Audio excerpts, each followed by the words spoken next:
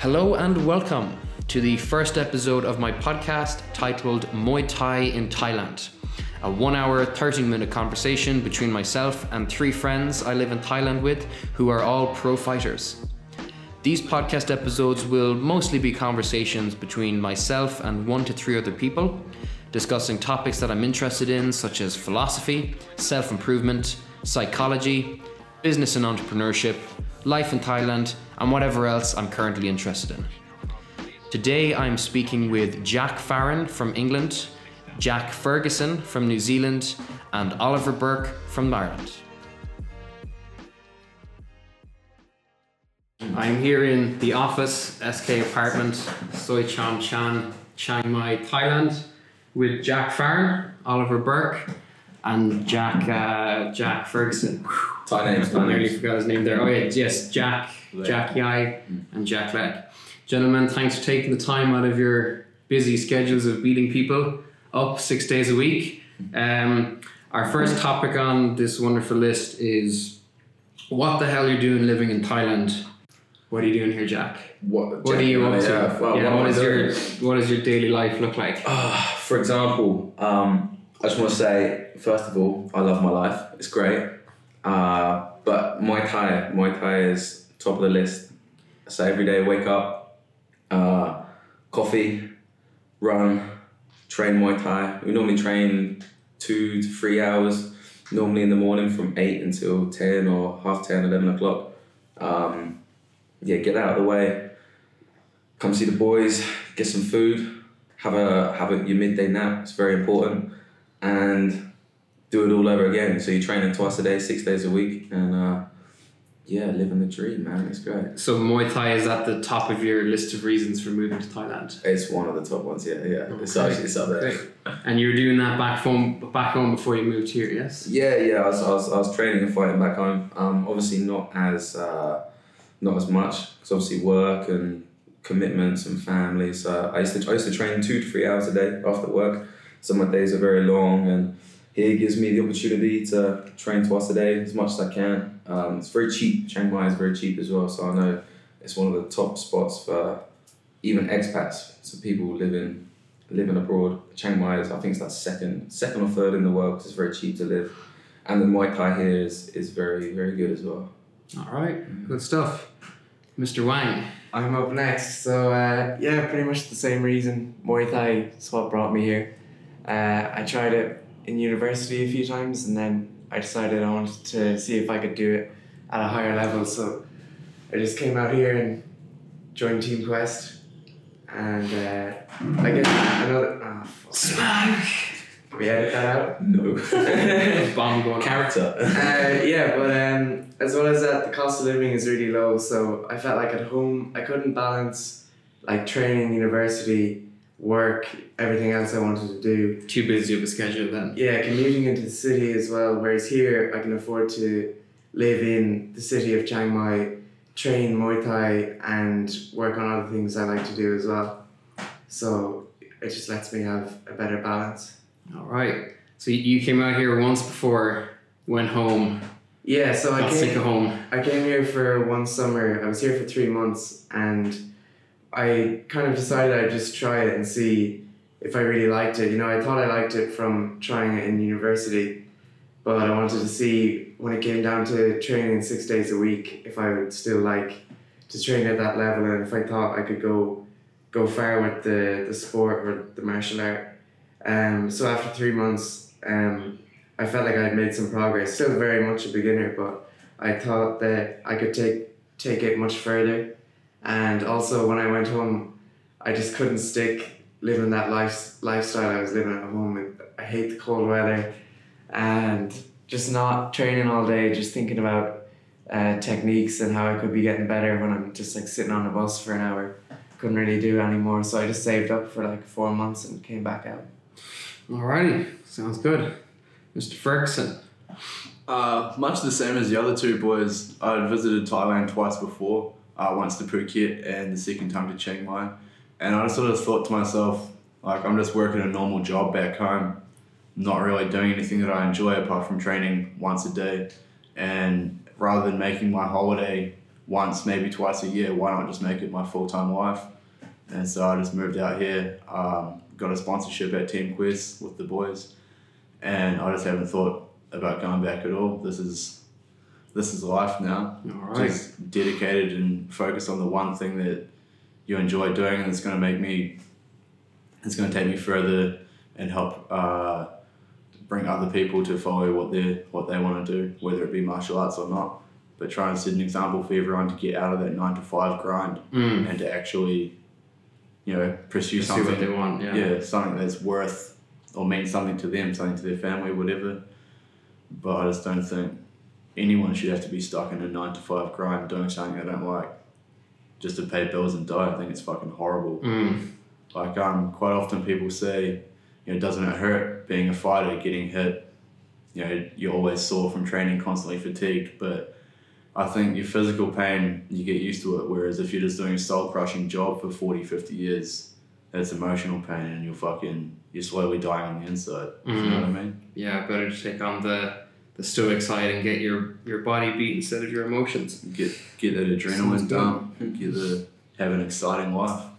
So the common thread here seems to be that you can make more progress towards your goals in Chiang Mai than you could back at home, especially for Muay Thai, since it's Thailand, and I think it depends on your goal. In their childhood. Depends on your goal. Like I know a lot of people back home, they want to just follow in their footsteps of mum and dad and granddad. Like, oh, I want to get a home, I want to get a dog, I want to have a kid, and I'm like, yeah, Kushti, good for you, but I want to punch people. Yeah. Like, this is the place to be. 24/7. Yeah. What reactions did you all get from friends and family? We'll go this way around this time. I got a lot of excitement, but at the same time, I feel like a lot of people thought I was just talking shit. A lot of people thought I was just making it up. It's never going to work. It's never going to happen. I've been here a year now, and still alive, still living the dream. Thankful every day for what we do, and I just love, like, sort of one by one, people will message me that I never used to talk to and say that they're impressed and they're proud of what I'm doing, and they're like amazed at how I just did whatever it is that I am doing. And I sort of just love I love showing people that I can do what you say I can't do. If you know what I mean? Yeah, good feeling. And prove them wrong. Mr. Burke. What was the question? What reaction did you get from friends and family when you told them you were going to go live on the other side of the planet in Southeast Asia, hitting people 6 days a week? So I guess the first time I went, it was like a 3-month, almost a holiday. It would have looked like a holiday to other people at least. Not so much for me, when in reality I was training like 6 days a week, but I guess it's easy for people to wrap their head around, going somewhere for a summer. Maybe my family were a bit worried, Thailand seems like really far away, maybe more dangerous than like built up Western countries, but I think people kind of get over it because it's a short period of time. And then when I was going to go back, I think it was last January, so just over a year ago now, that's a bit of a different story because I was kind of coming back to live here and leaving university to do it. So obviously a lot of people wouldn't really approve of that, but no, they don't like that back home. But I guess since I'd been here already, at least they knew that I could survive out here or whatever. But I think people are probably a bit shocked by it, but what can you do? Yeah, they do seem to be a little bit. I remember when I was chatting to my dad about moving out here, and this is after I'd booked the ticket, so he knew it was going to happen. He'd been looking it up on Wikipedia, and he said to me one day, "Isn't that the place where the armed forces staged a military coup and the government is now being run by a military junta?" I said, "Yeah, that's the one. That's the place, yeah." Sounds like it, but I'm not planning on getting involved in the local politics, so as long as things don't get too nuts, it'd be grand. And they haven't so far. Yeah, I think on the ground it's not really unstable, just at the higher level of politics and stuff. A lot of games going on there. Mr. Big Jack. Big Jack. For myself, Jack Moore. Oskelga. Who? Yeah, Moore. What's the Irish for Jack? There's definitely some Well, the tie's Jack. different. Jack Moore. For myself, like I was this time around, I was going to be here 5 months, but I've been here for just over, I think, probably 13 months now. So initially, I was going to go home and back to the grind, like back to work and family and this and that. But from that, when I told my parents, I think I'm going to stay here, it was mixed reviews, if I'm honest. It was like, I think they were proud in a way, but on the other hand, like saying they're moving across the world to Thailand to fight and pursue passion. So I don't know, it's they're worried a lot. They always message me like, oh, like this and that, oh, I hope you're okay. Like if I got a cold, my mum goes dim low, like she gets crazy and like, oh, it's time to come home. I'm like, no, like, what are you on about? Fear. Yeah, but yeah, they do worry a lot, but also I find they said to themselves, it gives them bragging rights, because then they'll see some of my childhood friends, they'll see their parents and they'll be like, oh, what's little Jimmy doing? Oh, he works in Tesco's. So, well, my son lives in Thailand and he like fights and trains and he's actually doing something with his life. Yeah. And yeah, I don't know. It's I see a lot of people, a lot of my friends, like it's good in a way, because I don't wanna be like, oh, I'm such an inspiration, but I got a friend, he moved to New Zealand. I don't know if he was already doing that, but I'm hoping like from seeing if someone like fucked up as me, like, because I can't organise nothing, I'm very unprepared. If I can move across the world, save enough money, somehow make enough money here and just to tick over, that can hopefully set someone else off. Like you can spend forever thinking about doing something, but to do it and just to do it, like there's a quote I like to live by, and I can swear, right?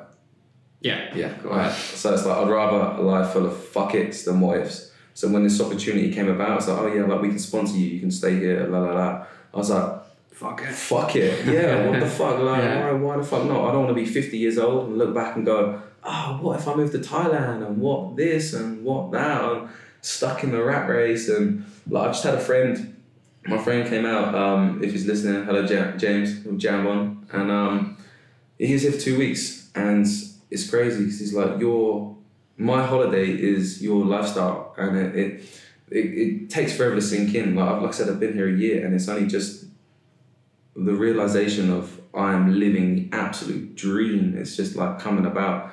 It's hard to kind of comprehend, but yeah, it's great. And, Yeah, it's good that we have that sorted out at this age, yeah. because you'd hope that most people will get something close to that as they get older. So I suppose the quicker you figure it out, the quicker you figure out what your passion is and make your environment as productive as possible pursuing that passion, which is what 3 of you are doing, the better you're going to get at it, because you started earlier. Get more time out of it. But the inspirational part is very cool. It's a nice byproduct of it. Yeah. Because your friends are back home and they see you buy a plane ticket, pack your bag, whoosh, gone. Yeah, see you later. Disappear for a while, and then you pop up on social media a few weeks or a few months later, and they think, oh, he's alive. Yeah, he's doing He's stuff. doing it. He hasn't ended up getting adopted into a gang Yeah. or killed in a motorbike accident. So it's possible. It opens up another pathway in people's brains because they see, oh, this is a thing. This is doable. Just takes a leap of faith. I feel like a lot of people can't wrap their head around the fact that you don't have to do what people tell you to do. Yeah, there isn't just one path that you have to go along. Like, yeah, if I listened to everybody, my teachers, my parents, etc., then I would have just got a job being a builder, probably would have finished high school, might have helped. And just been a fucking, just another cunt. Yeah. Building houses. We all seem to have had a lot of pressure to stick on a particular path, and we tried it. So like you started college and then left for a while and then came back to college. It took a bit of thinking, kind of an experience. We had to try college before we were able to say for certainty, nope, not going to go down that route. Yeah, that was like a big decision as well. I had to make in January. It wasn't just whether I want to move to Thailand, it was also if I want to quit university. So, but I thought, at university, the two main things you get out of it is the piece of paper and supposedly, you learn about whatever topic you're studying. But I found that from being in university, most of the time, I didn't really get anything out of lectures because I'd just stare at the wall or something for the hour, and then I'd go out and cram it before the exams. So I felt like I wasn't really learning much there. I taught most of it to myself anyway. And then the piece of paper really only qualifies me for a bunch of jobs I don't really want anyway. I'd much rather either be a freelancer or work for myself in some way than go work for a company 40 hours a week, even if it was a good company, So on the imaginary weighing scales, the opportunity cost of college is way too high. Yeah, so compared it's to like everything else you can do out here. the two benefits weren't really benefits after looking at it like that. And the cons are you're stuck in one place, you've X number of hours gone out of your week. There's a lot of cons and two pros that kind of don't really mean anything to me. So you'll never be able to tell us what it's like to be a computer science graduate, but you can tell us what it's like to be a pro Muay Thai fighter in Thailand. Give us a bit of insight there. What's your record? What's your score? Also, I've How many only heads have you beaten? I've only had 3 fights so far, so I'm undefeated so far, thankfully.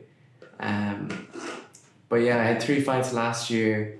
The first one went to decision, so I won that on decision. And it's 5 rounds, 3 minutes? Yeah, 5 3-minute rounds, and then second one was a TKO in the 4th round from like leg kicks, and the third one was, I think, 2nd round knockout body kick. So they're getting shorter over time, so hopefully that keeps going. I'll barely have to fight at all. I won't have to go running for cardio or anything. You might get a first round KO one day like Mr. Big Jack over here. Yeah, Mr. Big Jack over here with the sensational elbow. Mr. Worldwide. Tell us about that. Oh, yeah, so I'll start from my first fight. I've only had 7. I'm still like early. I need to get more fights, but hopefully the opportunities arise sooner. More money and more fights. But my first one back in England was like, I want to say 4, maybe 5 years ago. It was K1, so I fought K1, which is kickboxing. It was, I think the rules are like semi-professional. Yeah, I went in. But to be fair, the lead up to the fight, the whole week I was shitting it. I'm not gonna lie. Like, I've never been so nervous. I couldn't eat. I couldn't sleep. And thinking to myself, why the fuck am I doing this? And then it kind of came about like after 10, 20 seconds in the fight, I realised like, oh fuck, this is why, because this is great fun. Yeah, I went to win that. My second one, again, semi-pro K1. And then, yeah, my first 3 fights were semi-professional kickboxing, all in England. And then my second trip to Thailand, probably about a year later, I fought, pro Muay Thai rules, won that by decision. That was in Koh Samui. And then last year I had, how many fights? 2. Yeah, 2 fights. 2 fights last year in Chiang Mai. First one was, I'm not gonna lie, sometimes you get on the old tuk-tuk drivers who are there for a little bit of money. I kicked his leg and he was like, oh, that's enough. So, but it's easy money, so it's not too bad. Keeps you fresh, keeps the ring rust off. Then I fought another guy. Tell us very quickly why, when you're fighting Thais, they don't sometimes finish the fight. They'll quit a little earlier than they could when they're not fully knocked out. Why is that? I think there's a few reasons. One, the money isn't great. It's like, why put yourself through so much hassle, and what's the money for a Thai in a fight? For a Thai, I'm thinking maybe 1,000 baht. 1,000 baht, maybe 1,500 baht max. It's not a lot. The flang we get when we fight, we get 2,500 baht. So the difference is a lot. A lot of the time, I say a lot of the time, there are still some good fights, there's some very good fights here, but you are going to get the odd idiot here and there. I say idiot, he's just there to put food on his table, so like, fair play to him. So he can't get too beat up because he has to do this. Oh, he's going to do it again. Yeah, he'll probably do it again next week, 2 weeks. Like, some of these Thais, they fight so much. It's crazy. It's really inspirational because back home it's such a big deal. It's like, people are like, oh, I'm going to fight in 4 months. And I'm like, yeah, good for you. Like, there's nippers, guys and girls out here, they're like, an hour notice, they're like, oh, okay, I'm gonna fight. Like they fight 3 times a week. Some people, like there's a guy, one of our trainers, he came back from China for 3 weeks. He fought 6 times, and he doesn't train. He's just there for the money. It's just not a big deal. Like a lot of them, the Thai way is like you fight a lot, you have a few drinks, you smoke. It's very relaxed. It's just it's a way of life. So it's like an occupation in a sense out here. Yeah, exactly. Yeah, and they enjoy it. That's the main thing. Like, there's such a big culture surrounding Muay Thai, and it's beautiful. There's so much respect, and the art form is incredible. It's just, oh man, we just love Muay Thai. There's a reason why we're here, and there's so much passion. Like, there's no money in Muay Thai. There's only passion, and it shows like 100%. Go on. The currency conversion for people back home there is 1,500 baht is 42 euro. That's what the locals get. So, and foreign fighters get 2,500 baht, which is 70 euro. So, nice little bit of cash for a few minutes in the ring. Rent paid for the month. Yeah, pretty much. All right, Mr. Ferguson, you're the MMA fighter of the group. Tell us a bit about this occupation. I always grew up, my dad's a black belt in karate, former Australian champ, and so martial arts was always in the family, always around me growing up.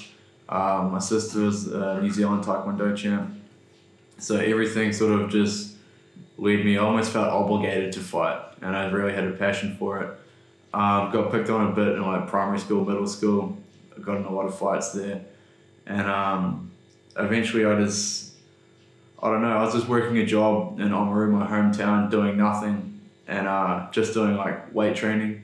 And one of my friends, my coach Jamie, his buddy came over who'd already been to Thailand, already trained, had fought for a couple of titles and that, and he came over and we were sparring, just having some fun, and he bit the absolute shit out of me. And he said, if you want to actually be a decent fighter, you have to take it seriously. And so 2 weeks later, I just moved to Christchurch because he told me that's where the best gym was. Started training, fought soon after. I fought a few different times in New Zealand, fought in Australia, had a guy from China come to New Zealand. I've now fought in Thailand, and I'm getting ready to fight in the Philippines. Lovely. So I've fought... That's next weekend, is it? 3 weeks. 3 weeks. Okay. So I've fought K1, Muay Thai, and MMA. Okay. MMA is your favourite so far? Yeah. All right. Good going. So I have 2 questions here from friends back home. The first one is from Declan Miller of Currandulla, Galway. And it's a pretty simple one. What are the pros and cons of being a fighter here? Ollie, try to give us 3 each. 3 pros, 3 cons. Alright, pros, I guess people here really respect Muay Thai. Obviously it's a big part of their culture, and I think it's a very working class occupation as well. It tends to be a lot of people that might be living in poverty, and when they're children they go to fight to try and send some money to their family or something like that, which isn't ideal, but I think people have a lot of respect for them for doing that. So I guess when they see a foreigner who probably doesn't have to be here doing it, I think they maybe respect that a little bit. So you get a lot different treatment from people here if they realise you're here for Muay Thai rather than just to be a tourist or whatever. Like the security guards that see you doing your... Yeah, we go for a run maybe twice a day, and the security guards around the different hotels always give us a thumbs up and sometimes shout, good job, or something like that. So that's nice, gets us through the run. and the lady boys shout. And the lady boys sometimes give us some encouragement as well. But so I guess respect is probably a big one. It keeps you like disciplined as well. You can't be going out partying like that often, otherwise you're just going to be wrecked for training. Can't be staying up past 9:30. Yeah, that's my new rule for the last week. How's that going? I'm probably 7 days deep now. Haven't stayed up late, so going strong. Cons for being a fighter here. I guess the pay is really bad. If you were doing it for the money, you just wouldn't be doing it. So you couldn't live off it quite, unless you're so doing it at the level the Thais are. Yeah, so if you were looking at it as a career, you'd see that, you know, you're working really hard physically, and I guess mentally too. There's a lot of challenges just to keep pushing and training and stuff, and for virtually no money. So if you're looking at it as a career rather than just something you want to pursue, you know, it wouldn't be a good choice. So I guess the lack of pay is probably that's it really. All right. For me anyway. And I guess injuries. Jackie, Pros and cons. yeah. Pros, fuck, it's fun. Like honestly, like there's Gets the adrenaline going. Oh my god, yeah. It's not only the fighting. Like I say to a lot of people, they ask me a lot, like why, and it's normally the same sort of response. I just I hate to sound like I stole this from a movie or like I'm trying to be like an inspirational speaker, but it's like, one, it's humbling. Two, it teaches you so much. And like Wang was saying, the people you meet here, like the boys here, the people in the gym, we've got our own little family. So even when it was me moving out here away from my family and friends, there's a whole another family we got here. So like everyone in the gym, all the sponsor fighters, like we all look after each other. It's like a brotherhood and sisterhood, you know, we're a very tight little community. So yeah, the pros, honestly, I can think of so many different things: the fighting, the lifestyle, the food here, Thai girls. Oh my God, there's just list goes on and on and on. Like Thailand, I love Thailand, man. It's the best. But cons, I really, like Wang said again, the money is shite. Like you can, if you're not fighting like a Thai, you can't make it. You will not be able to make it work. Unless you're fighting 2-3 times a month, you can just about tick over, I reckon. Injuries, if you do get injured, like I've played a few sports. I used to play football as a kid, played rugby, snowboarded, and I used to get injured in all of them. Fighting, like touch wood, I've had nothing really, apart from when I used to try jiu-jitsu. That used to fuck me up. But Muay Thai, just standing there and throwing punches and kicks, you get the odd black eye, the odd dead leg, but you never broke a rib and had to go through 2 fights with it, no? No, not like Wang over here, being a soldier, there's fighting, obviously you're gonna get hurt, but the training is like, it's, as long as you're sensible about it. The Thais are very smart, because like I said before, where they're fighting so much, even in the fight, they're very respectful, and they're very smart when they fight. Obviously, they've got to fight again probably next week. So a lot of the time, in the 5th round, normally they, if they know who's won, the guy will just back up. Sometimes you see at the end, a couple of minutes towards the end, they're dancing. They're just like, come and get your points. Like, it's like I said, it's a way of life. It's very, it's very smart. But it's a good life, yeah. Alrighty. So it is. Jack Nick. Pros and cons. I think pros of living out here, training and fighting, especially Chiang Mai, it's not as touristy as say Phuket, for example, but there's still a lot of different people coming and going all the time. So we've got like our core group, our family, we do everything together, live together, etc. But through living out here and training, I've also made friends from all over the world that have just come here for a holiday. Yeah, passing through the gym kind of thing. Yeah, they just come through and you get to know them. Like I got some friends in Russia now, Israel. I don't think I'll ever go there, but he said if you're coming through Israel, come hang out. There'll be a couch. Yeah, so just making connections all over the world, and meeting a whole bunch of different people, staying physically fit, healthy, eating good food, getting love from the locals. Like I can't walk up the street now without almost every shop owner, every local on this street like waving, saying hello. They all know our names. You know, we got Granddad down at Big C. He says the same joke every morning, going buy a coffee. He's like, nah, breakfast, nah. Starts cracking up. And it gets funnier every day that he says it. Yeah, it's a good life. And for cons, maybe I think like you definitely miss your family back home and your friends back home. But at the same time, if I was back home, I'd miss... or you guys miss the family here just as much. And I can't help but feel like I'm not really missing out, because you check Snapchat, Instagram, and a lot of my friends that are back home are still doing the same thing they're doing this time last year.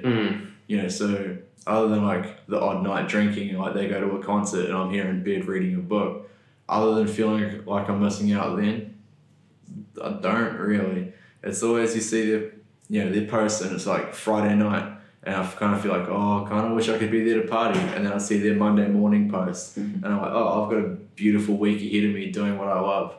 So I think the con's missing your family, but you gotta try and remember you're not really missing a lot. You're making more progress here. Yeah, you're making up for what you're missing back home. Yeah.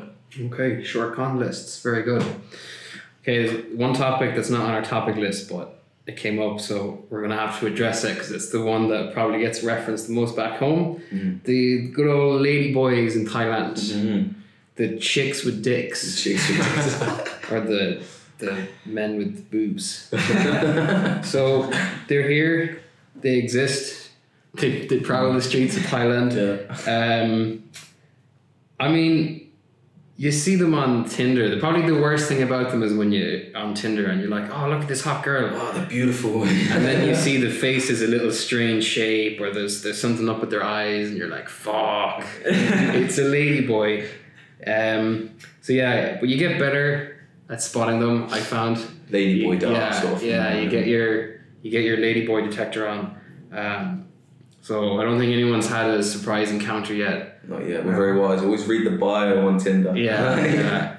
No one's had a lady boy, unbeknownst to them, cross the threshold of their bedroom yet. Enter HQ, right? But some of them are that pretty though. Like you see their pictures and they look that much like a girl that you almost wish they were a girl more than they were. You know what I mean? If only. Yeah, I mean they're pretty good for saying that they're a ladyboy in their bio. So as long as you ask them the full list of questions, are you a ladyboy? Are you a prostitute? Do you have STIs? You're all good. You're in the clear. It's very common though here. Like no one bats an eyelid. Like you said, so that's such a common question back home. Friends are like, oh yeah, ladyboys, and I'm like, yeah, what about them? Like they're about like they don't bother us. Exactly. Half of them are fucking great because you go out and see them and they probably buy you a drink or something. It's like, cushy. Nice. Yeah. So they're not. At the end of the day, they're just there. It's like they're not causing you harm. Want to be accepted. Exactly. Like, and they are here. That's the thing. So yeah, they're very accepted. Yeah. It's not like at home. I feel like they're maybe not accepted at all. So any transgender people at home, they might be like campaigning to be accepted. So maybe you see them more because they're louder. But here it's just they're already accepted, so they don't have to campaign about it. So they just walk around like everyone else. Nobody really takes any notice. Yeah, I think that's pretty much all there is to say about that, really. If any of us gets a funny story down the line involving a ladyboy, we'll be sure to share it on the podcast for the buzz. And yeah, that's about the size of that. So how are we living here? We haven't starved. We're not living in tents or under bushes. Making a bit of cash, enough cash to keep alive. Side hustles, eh? What's your side hustle, Jack? Oh, we are sexy bartenders for horny old ladies. That sounds good. Tell us more about that. We do like wedding. Well, we say we're bartenders. Well, fucking, I've got a clue what we're doing. We go there, have a couple of drinks with the people whose event it is, and pour them vodka or rum and tonics, thinking it's gin, and yeah, just anything we can. Like if there's anyone who's like, oh, do you want to earn a little bit of money? Like you jump at it, It's like it's all like cash in hand. It's all money. So all this money it slowly adds up. Like I said, it's very cheap here. So one night bartending is like 1,500 baht. So that's like 40 euros. You're saying. Yeah, so that's food for easily a week. You know what I mean? Easily a week you can live off that. So as long as you've got these different little side hustles, it's as long as you're willing to work. Obviously, it would be nice to have a fight lifestyle. So wake up, train, eat, sleep. Wake up, train, eat, sleep. Obviously, to live here, you gotta make it work. You gotta find ways of making money, getting a bit of money. It's all about making it work. If you want it that bad, I'd rather work 2 hours a day than work 8-10 hours and then train for 4 hours or 3-4 hours a night. Like these back home days are long, and it's like, I don't know, you may as well just take advantage of what you got here. Like work a little bit, live longer. You know? Yeah, for sure. I mean, there's a multitude of ways. If anyone wants to live out here bad enough, there's a way to do it. If you have a passion you can do out here, and you can put more hours into it here than back home, you will find a way to bring in the cash. Sure. Like Wang did with his English teaching skills. Yeah, so Give us a good rundown of this, because this is probably the one that most people back home can it's probably get on board with. It's pretty common to do out here, I think. I've met quite a few people in the city that live off it. There's a lot of online companies where they will let you sign up. If you're a native English speaker, you can sign up to tutor people in, say, Japan, China, countries like that, where they're not native speakers. Because obviously a lot of them want to improve their English, so to practice with a native speaker is really good for them. And you can just do it from your laptop, just Skype with them. And the pay is anywhere between like $10 and like $20 to $30 an hour, depending on your qualifications and the company. So if you're up for doing that, you probably wouldn't have to work very much. If you live modestly, maybe a few hours a day, just tutoring people on Skype wouldn't be that difficult. So that's a pretty easy option. That's what I did for most of last year. And this year, I've obviously started doing freelance web design with you. So we're trying to build up a little kind of a digital agency where we can build websites and e-commerce stores for businesses at home. So that's what myself and Rory are doing now, trying to make a living doing that. But the teaching is definitely a good option for a lot of people. So you're not, in a sense, you're not teaching them like the grammar or the nouns or anything like that. The people that are already getting formal English lessons, and then you're having conversations with them, so they get to practice essentially what they're learning in class. Yeah, well, it depends on the company, I guess. But the company I was working with, I just had to talk to them so that they could practice speaking to a native speaker. And if they made mistakes, sometimes they want me to point them out, which is why we're having the conversation. So it really wasn't that bad. It kept me alive out here, so I was happy to do it. But obviously, web design is something I'm really interested in getting good at and pursuing as well as martial arts. So if I can do that and martial arts, that's pretty ideal for me. So good matchup. Anyone want to explain the visa situation out here? Because that's probably another thing people have to talk about. Not that it's a complication, but it's something that you have to... Pain in the ass. Yeah, that you have to be aware of. My advice with that would be I wouldn't bother applying for a visa from your home country and then trying to come here, because there's so much extra hassle, and the Thai embassy in your home country actually cares, and so they make you actually have to do a bunch of things. Whereas if you come here, get your tourist visa, you can extend that, and then when you go to Laos, for example, all they want is your money, so they don't really care if they don't mind renewing your visa, they don't even second guess it, whereas back home, it's quite a hassle. I think for us anyways, Ollie, our one was pretty easy. They seem to not care too much. The Irish embassy seem to give them out pretty easily, but I guess if you just want to go as a tourist, most countries are happy to take you in, bring you into the economy and take your money. So I don't think it's going to be too difficult to get a tourist visa. I think if you repeatedly get tourist visas and you stay here for a long time, you can start to get some trouble with immigration, because obviously they don't really want people living here long term that aren't supposed to be here, supposed to be tourists.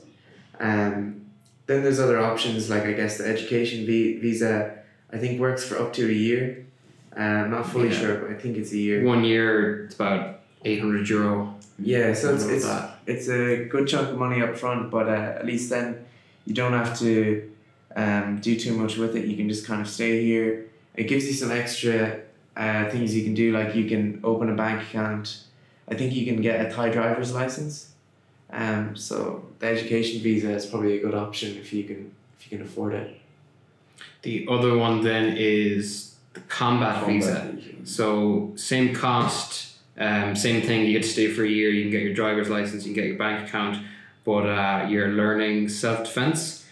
I've heard that it's the better option because for the education one, you have to do, is it 2 hours, I think, every week? Something in like the that. classroom, Yeah. Thai. So in between training, you got to go to school, which ain't too bad. If you want to learn Thai, I think it's great. But I know people doing both, and definitely the combat visa seems a lot easier because obviously we're already fighters, and they just teach you some stupid like slappy hands, like he's got a knife and slap that away sort of thing. And they I know one thing about the combat visa as well. They take you to immigration, so they always every 3 months you have to have like a check-in. Instead of on a tourist visa, every 30 days, you got to do something. Unless you firstly apply for a visa, then you get 60 days. Then you got to go to immigration, extend for 30 days. But the combat visa, every 3 months, you got to check in with immigration. I know with the speaking, the educational, like the going to school, sometimes they try to talk to you in Thai. So the guys at immigration be like, oh, is he actually going to school?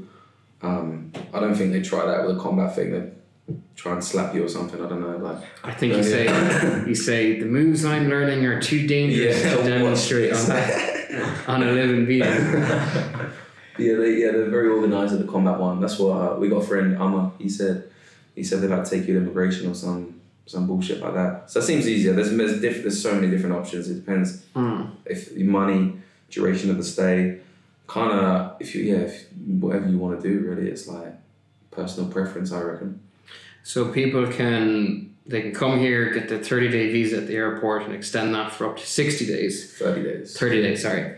So you get 60 days total. And then if you want to stay longer, it's roughly you go abroad, get one for 2 months, come back, extend it for 30 days.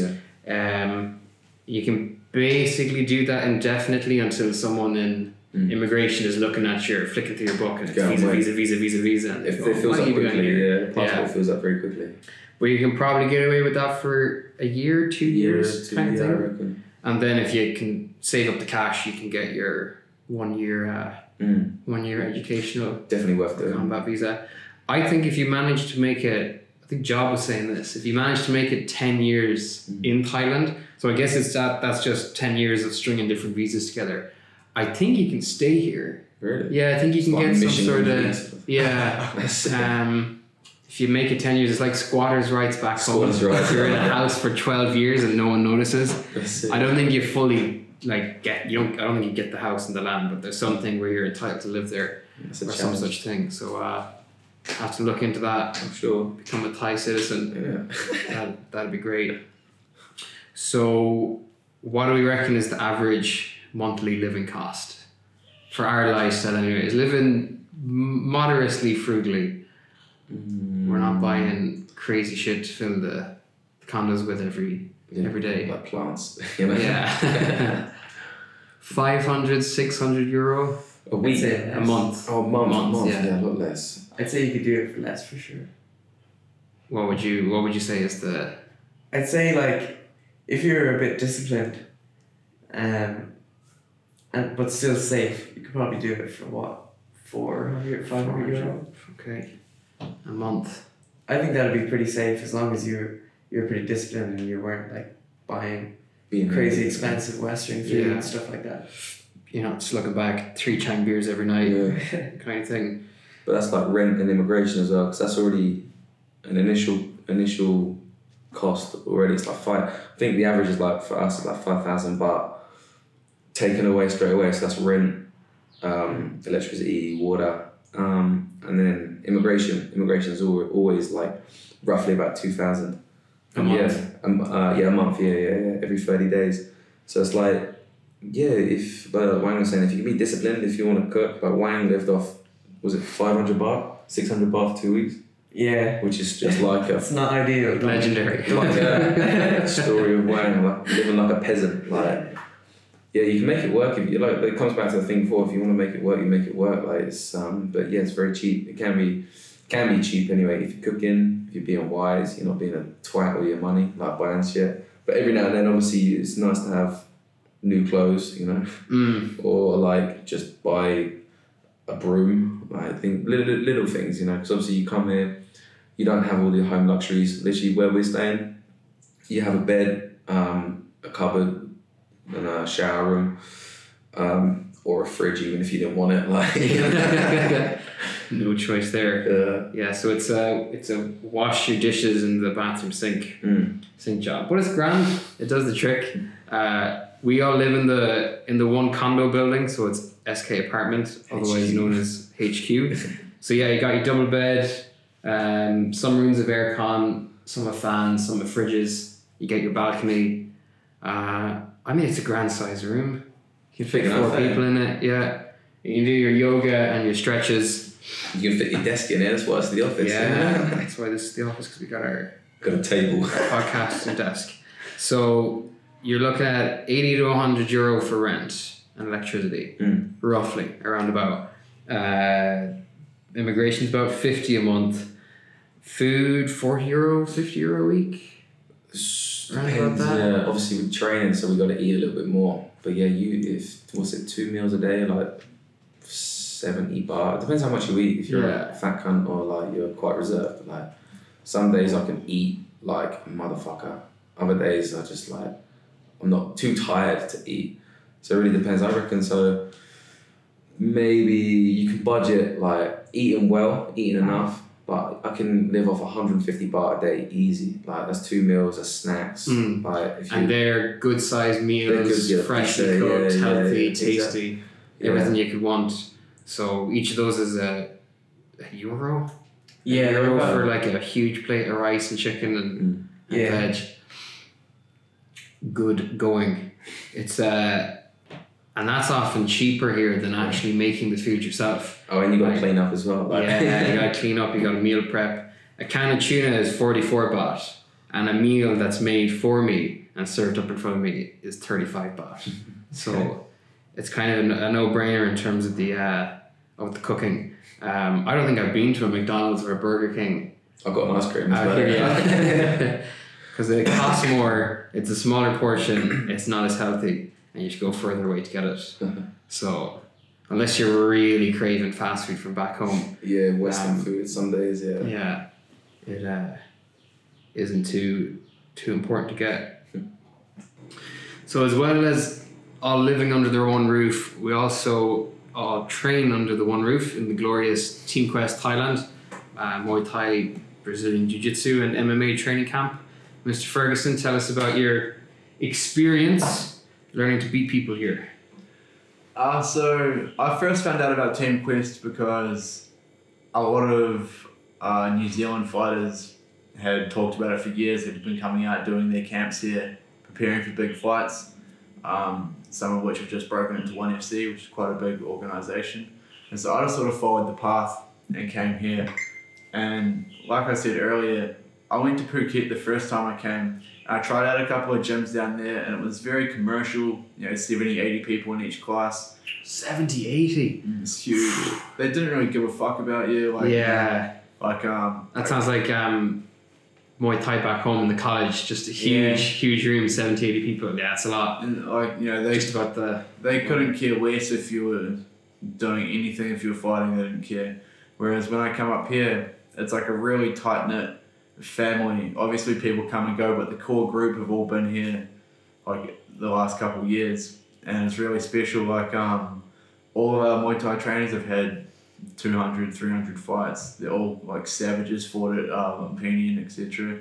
Our head coach Dylan's an absolute animal. He's also got a black belt, and he's black belt in Brazilian Jiu-Jitsu, fought all over the world. Our Jiu-Jitsu coach Brody is another black belt, and we quite often have a guest instructor, Bruno Cavallo, who's like Jiu-Jitsu royalty. So that's 3 black belts that are like always coming at the gym, always there.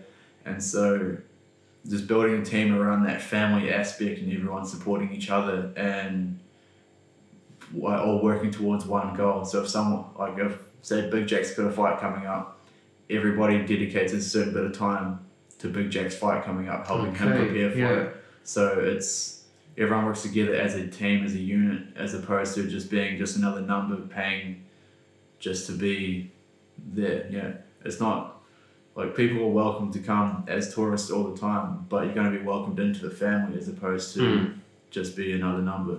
All right. And were you the first of the three to go to Team Quest? Yeah, I came here 2 years ago, and just for a month or 6 weeks or something, and so I think I was here first and I left, and when I came back, these boys were here. Okay. How did you end up here, Ollie? So originally I was just searching online trying to find a gym, a good Muay Thai gym in Thailand, and Was this before you moved over? yeah, so like the first summer I came out here, I wanted somewhere to train, and I guess originally budget was a big concern, so I heard Chiang Mai was the cheapest, so that was the main reason I really came here.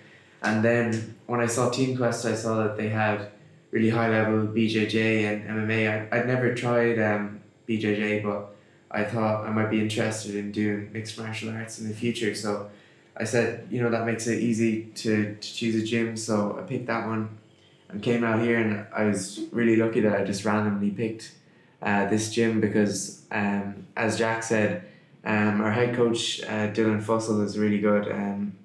He's a very thoughtful person. I'm always surprised by how he can put so much kind of thought into what each person needs. People have different needs to progress in Muay Thai or in mixed martial arts, and he seems to be able to spot that pretty easily and do that for so many people at the same time.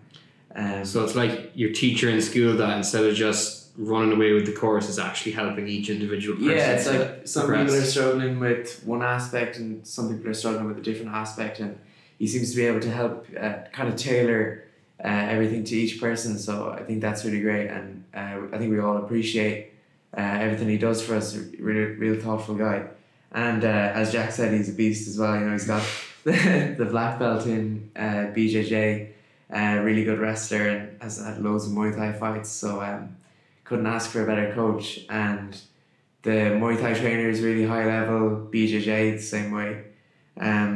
So yeah, I think it's a real advantage to be out here in like a small gym that everyone really cares about you, with real high level striking. I don't think you can really get this level of striking anywhere else in the world other than Thailand. So it's a very unique position that we're in to have that level of coaching available to us. All right. Jackie I.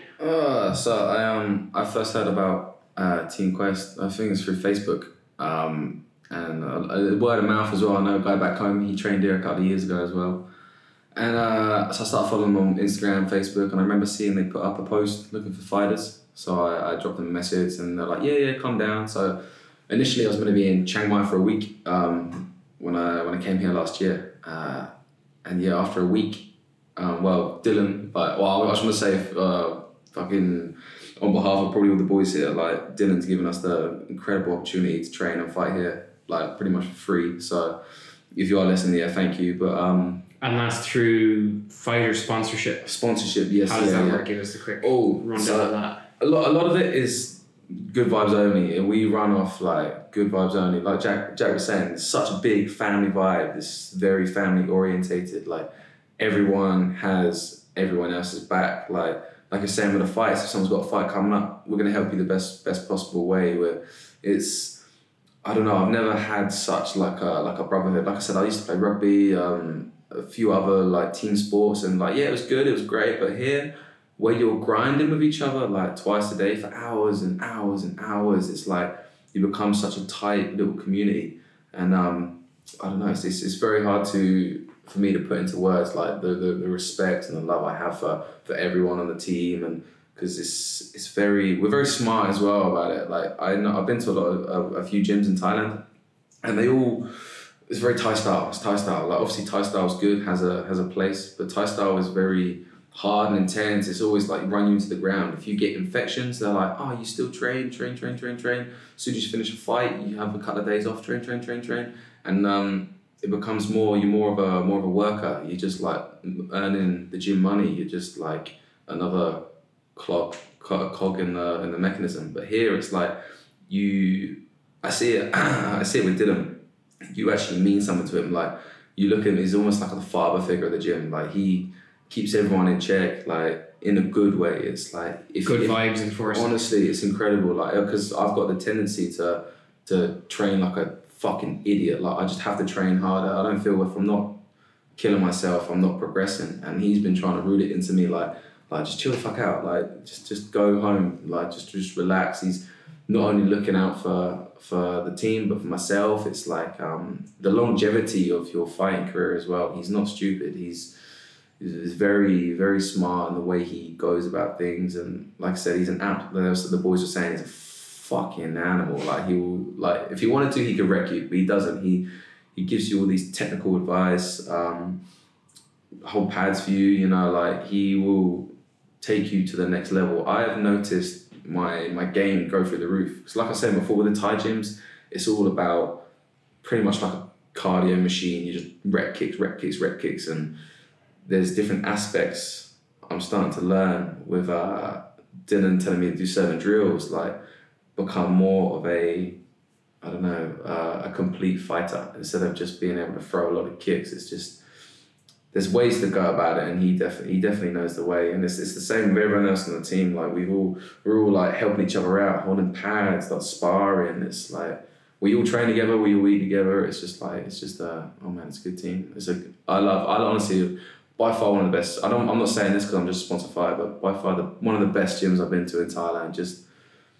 Just for every possible reason you could think of, you know.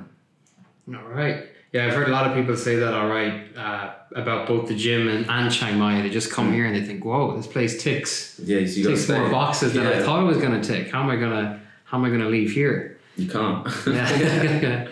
So, all right, we have one more topic and one more question. I'll do the question first because it kind of leads into the topic.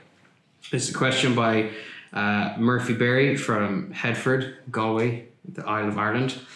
Have you considered the possibility of long-term brain damage and how that might affect the rest of your lives? Very deep question here. Ollie. Yeah, so obviously that's something we have to think about, because it's probably, if you're going to pursue fighting, it's probably the big con in your mind. You know, you might end up punch drunk when you're 40, unable to speak clearly and stuff like that. But maybe I'm just being optimistic, but I think it's probably avoidable to some extent, because if you look at a lot of the gyms in other countries, they spar super hard every day. So that's a lot of like concussive blows they're taking to the head. So we're not getting that. A big thing in Thailand is, you know, sparring really light and technical, so we're not really getting thumped in the head very regularly. So that's always a plus. And I think training is probably a bigger factor than fights. If you think about how often you fight compared to how often you train, there's a big difference. So if I'm only getting hit at full power the few times I fight, as opposed to every day, like some people are in other gyms, I think hopefully it'll be all right. And hopefully the scientists figure out how to repair our brains by the time I'm old. I suppose there's a bit of yin and yang in it as well, on that. The one side, like you said, you don't want to be getting beat the whole time, but on the other side, you don't want to be wrapped in bubble wrap. Like, no one around here is walking the streets with their hard hat on the whole time, you know, making sure that they never get hit in the head.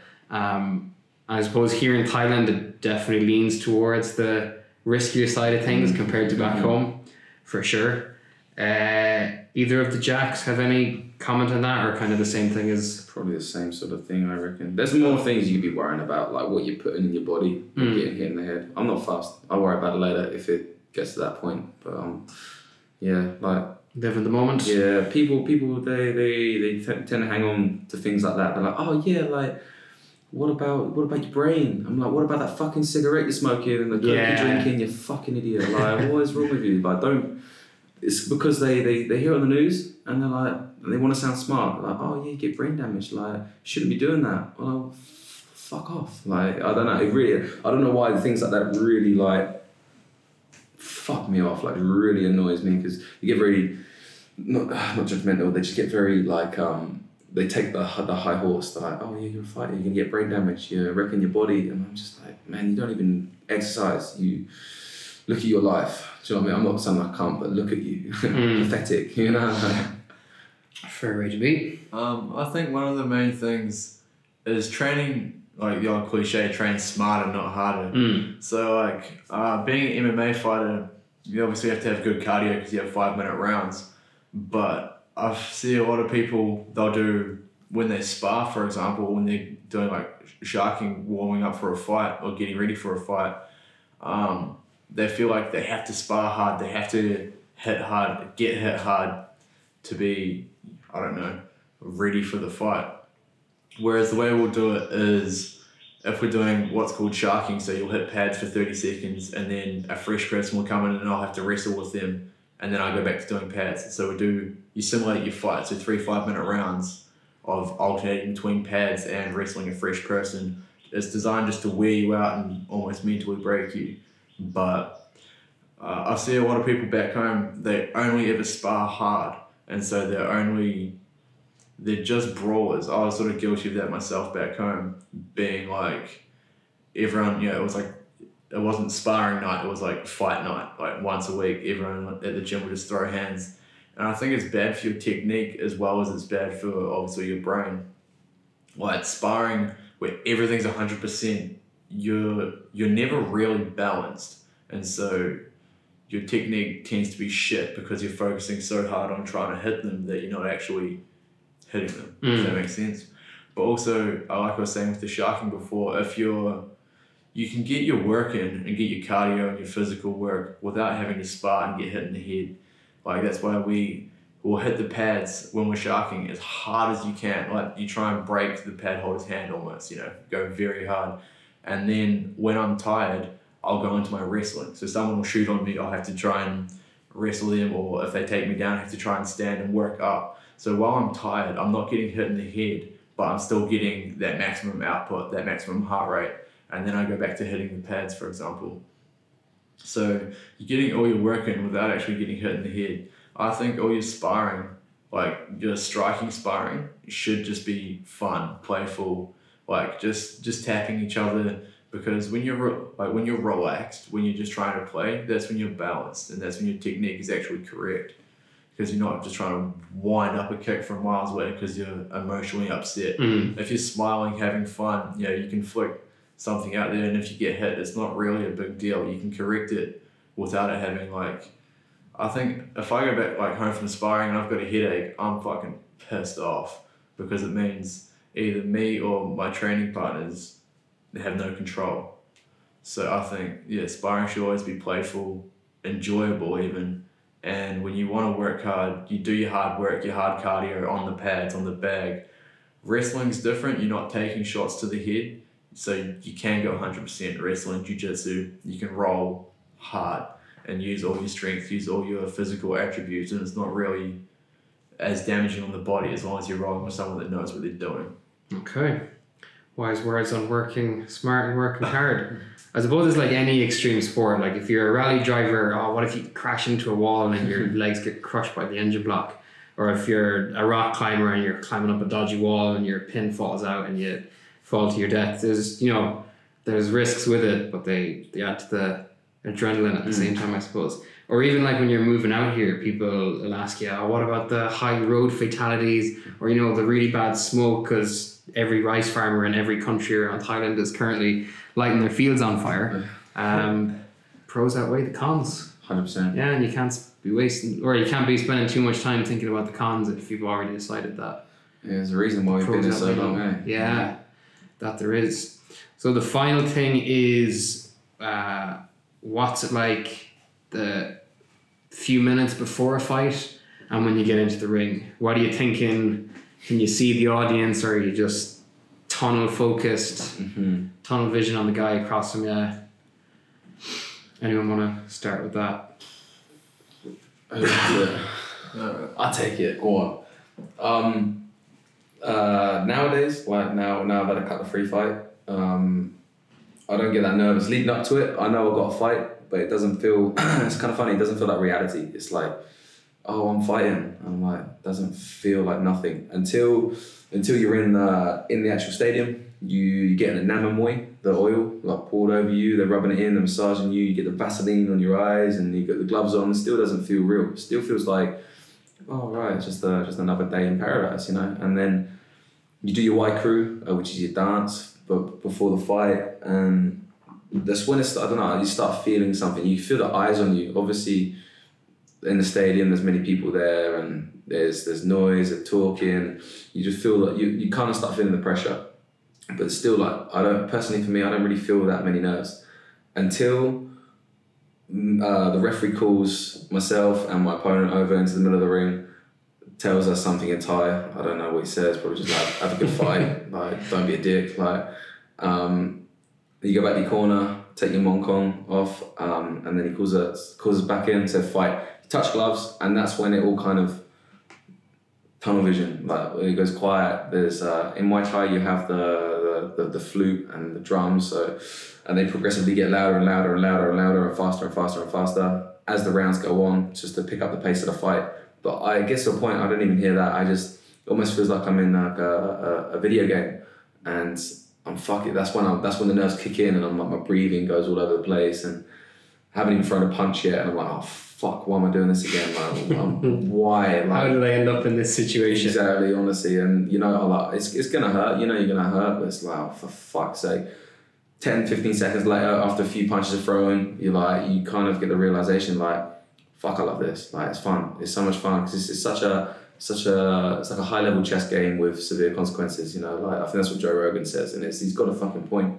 Because it's not, there's such a misconception with fighters. They think, these motherfuckers are angry, they want to bang. And yeah, you get the occasional cunt who wants to do that, but it's so much more than fighting. It's like, you have to be smart. There's so many ways about it. And yeah, after 10, 15 seconds, yeah, like you get comfortable, you start having fun. You can't, obviously the tunnel vision's still there, but you can hear your corner. If you've got a good cornerman, you can hear him like, do this. And then it's almost like they're playing a video game. You're literally in the video game. You're throwing whatever. Giving you controls. Yeah, exactly. Combos to hit. Exactly, because you can see some of the fight, but your corner sees the whole fight. They see exactly what's happening. So if you can drown everything out apart from your corner, that's perfect. Just like uncontrollable. But yeah, it's such a weird experience. Like, many people ask me, like, what's it like? And I'm like, fucking try it. Like, I'm not gonna tell you. I can sit here and spit for an hour telling you how fighting's great and what happens in a fight, but only a few people make that walk into the ring, and like the reward is like dividend. Like, you need to do it. It's, I don't know, it's fucking rite of passage kind of thing. So don't be a bitch. Don't be a bitch, get the gloves on. Yeah, exactly. Get in. Anyone else? I think leading up to the fight, maybe sort of like fight week, I find cutting weight and not cutting weight, my performance changes a lot. I've always found the fights where I haven't had to cut weight, I've always been like less hungry, less motivated. Like I find cutting weight, although it sucks, it's almost therapeutic in the way that your body knows like you're always hungry, and that hunger keeps you focused on the fact that you do have a fight coming up, and avoiding all these sweet foods and all this kind of just resisting all that temptation is like something that mentally prepares you.